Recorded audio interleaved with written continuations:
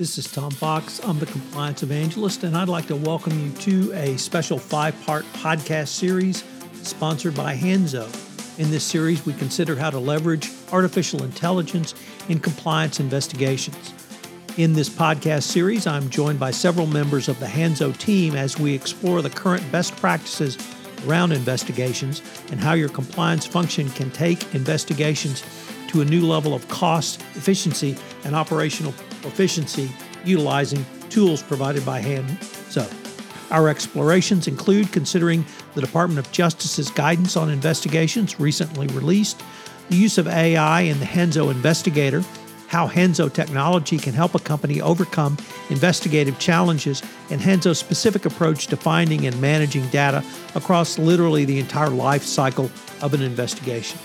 In this exploration, we are joined by Sean Friedland, Hanzo's Senior Product Marketing Manager and Compliance, Jim Murphy, the VP of Products, and Keith Laska, the CEO of Hanzo. I know you will enjoy this series. It has lots of information packed into it, which you will be able to utilize in your compliance program and more specifically in your investigations going forward. In this concluding part 5 of our 5-part exploration on improving investigations, we take a look at where investigations may be going in the future and how greater efficiencies will lead to more effective investigations. Hello, everyone. This is Tom Fox, back for our concluding episode in our 5-part exploration of conducting more conclusive compliance investigations with AI and web-based evidence. Today, I'm joined again by Keith Laska. Keith is the CEO at Hanzo, and we're going to try and wrap this up together in this podcast and also really give some thoughts on where the next steps might be. So Keith, first of all, thank you for taking the time to visit with me today. Hi, Tom. Happy to be here and excited to continue the conversation. Keith, in our last episode, you were able to give us some of your thoughts and observations really at a macro level from your discussions with clients and observations in the industry around how we have moved from utilizing the tools, techniques, and strategies of Hanzo for capturing information from the public web, capturing information internally, archiving it, and using it in a litigation approach to really a much more proactive approach to help companies streamline and reduce their costs through a very proactive risk mitigation strategy. And I was wondering if we could use that as perhaps a starting point. If you could tell us a little bit more about Hanzo's mission and how Hanzo is really helping not only litigation and legal professional, but really the compliance professional to use the information that is publicly available to help not only measure your risk, but actually manage that risk going forward. Sure thing, Tom. Ultimately, Hanzo's mission is to help companies be proactive about reducing active litigation. And there are a couple of data points that are really driving the growth of Hanzo as a viable solution for compliance and legal professionals, certainly in the U.S. and around the globe. The first, according to Dr. Michael Palmer, who wrote a fantastic paper entitled Litigation Risk Management, organizations spend up to 33% of their operating profits on litigation. It's about $23 billion per annum among large U.S. corporations. So obviously companies spend a lot of money on litigation. The second data point that's interesting is general harassment and, of course, sexual harassment charges filed with the EEOC are rising by 12% in just 1 year, largely because of the Me Too movement. And that's something that corporations are trying to grasp and grapple with. The time it takes to investigate these and other claims are falling way outside of the recommended compliance guidelines. And you imagine the effect of that not only for the company, but the individual who is going through that particular situation. The third data point is that 86% of U.S. citizens use social media every day. So this is interesting. There's a wide adoption of social media, and it's blurred the lines between private company communication, like Slack and SharePoint, Microsoft Teams, and then public social media sites like Facebook, Twitter, Instagram, and Snapchat. So now you have this interesting dynamic where employees are commonly connecting with each other outside of company networks.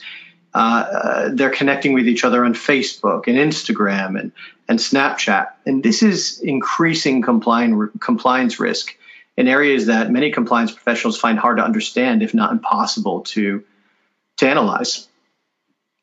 Keith, let me just pick up on that last point, because you said that the connections outside the business world are an increased risk. But could I flip that and say that those connections outside the business world that employees are making actually is an opportunity for companies to see if they need to engage in a more robust risk management strategy, to see if employees are thinking about or even doing things that, if are not illegal, may be unethical, that a company wants to stop before it moves to a true legal violation, or something that could be the subject of a civil litigation and monetary damages. Is that an opportunity for companies? Without a doubt. I'd quote my beloved grandfather, who once told me, if it walks like a duck and quacks like a duck, it's probably a duck. If you find continuing abusive behavior on public channels, and people who don't have regard for ethical behavior and kind behavior towards other individuals, the chances are that individual is going to replicate that behavior in other places as well. So while it might not serve to be a smoking gun, so to speak, it will serve to kind of be influential in the process of what you consider to be the right type of individuals to bring into your culture, whether that be employee screening or individuals who might have a propensity to take things they shouldn't take from the corporation, or people who happen to find it normal, unfortunately, to harass others in a public or even private forum. So for sure, there's a lot of value there for corporations to get ahead of and be in charge of if they can. That's one of the things that compliance practitioners are really struggling with now, Keith, is not only what information should they be looking at, but how they should be utilizing that information. But if I could just put on my former trial lawyer hat for a moment, when that information's in the public record, a company is on notice of actual knowledge. And if you have actual knowledge of any sort of nefarious conduct, it could be serious liability for a company. So my sense would be that this would be something that would be extraordinarily important, not only at the boardroom and C-suite, but in HR and compliance, in IT, and even in the financial function of a corporation. I couldn't agree more. I think it's important to distinguish here from various tool sets out there. There are a multitude of tools that might allow you to analyze on a peripheral level information out into the web, but we're in the business of legally defensible captures ultimately. So when, as a compliance or litigation professional, you are doing diligence and you are investigating particularly public or private information, the objective is not only to identify that information, but if you need to capture it because you consider it to be responsive, you have to capture it in a legally defensible way. Prove chain of custody, authenticity of the capture, all of these things that become critical when you get past review and into production and trial readiness. And so that is really a massive, unique differentiator that Hanzo has over really a myriad of other solutions on the market. We collect in a native format. And so that's really what the dynamic archive that Hanzo presents customers is all about. I was able to take a little bit of a deep dive into the dynamic archive with Jim Murphy in an earlier episode. And I think he was a little surprised when I said, I find document archiving incredibly sexy, Jim. And actually, he agreed. So we were able to explore that. And perhaps to end, if I could just give a few thoughts and ask for your thoughts. The archiving of data, the dynamic archiving of data in any compliance investigation, the first thing literally the regulators ask is, do you have the document secured? Are you on top of your documents? And I've talked to a lot of very high-powered, white-collar internal investigators at blue chip law firms, and they always say that having a handle and control of the documents is critical. And it seems to me that the dynamic archiving is built into the Hanzo tool and process really from the beginning. Would that be a fair assessment? It is a fair assessment. And, I agree with you from the perspective of excitement around archives. I think probably watching an archive at this point would be more interesting than watching the last season of Game of Thrones anyways. But I would say that, if I were to break apart the pieces of Dynamic Archive, it really starts from the ability to access in an automated way the exabytes of information available to all of us on the web, and at the same time bridge the intelligence you gather from the public web with the intelligence that you gather and collate and collect behind corporate firewalls with private information. So Investigator, which is the first product in our Dynamic Archive platform, allows you to do just that. Ultimately identify the information you're looking for, utilize heuristical analysis, AI, and machine learning data sets to mine for the correct information, and then ultimately to present that information to the user to analyze it. But of course, ensuring chain of custody and authenticity is preserved across that entire process.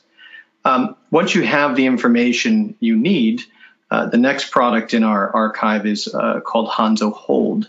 And this is a product that allows you to apply active litigation hold to custodians within your organization. You start to see the power of the archive when you think about active hold of content behind the firewall, like Slack and O365, Microsoft Teams, SharePoint, and you combine that with intelligence you might get from investigating and or monitoring subjects in the public web, and you start to really kind of see the value there.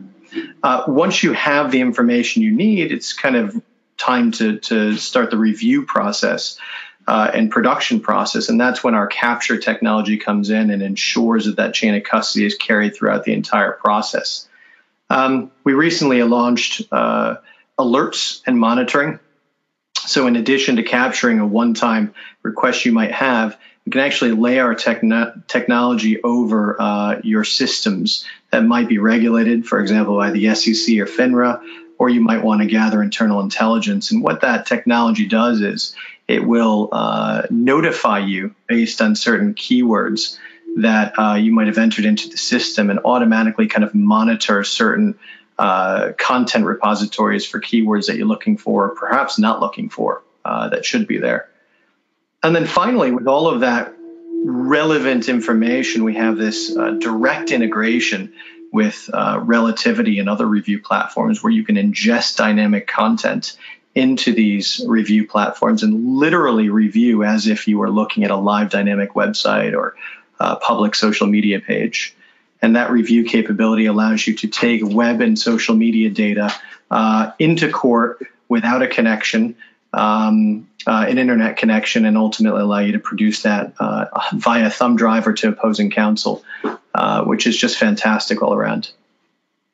Keith, unfortunately, we are near the end of our time, but this has been a fascinating exploration throughout this 5-part series on conducting more conclusive compliance investigations with AI and web-based evidence.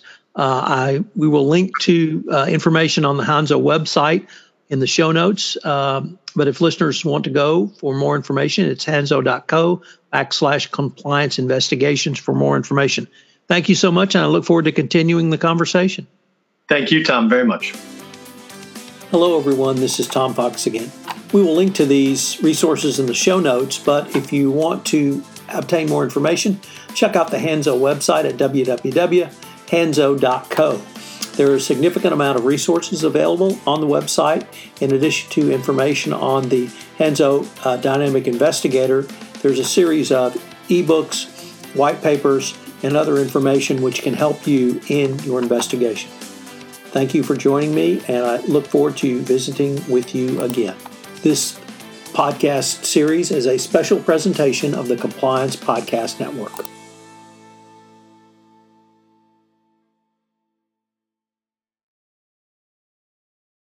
This podcast is a part of the C-Suite Radio Network.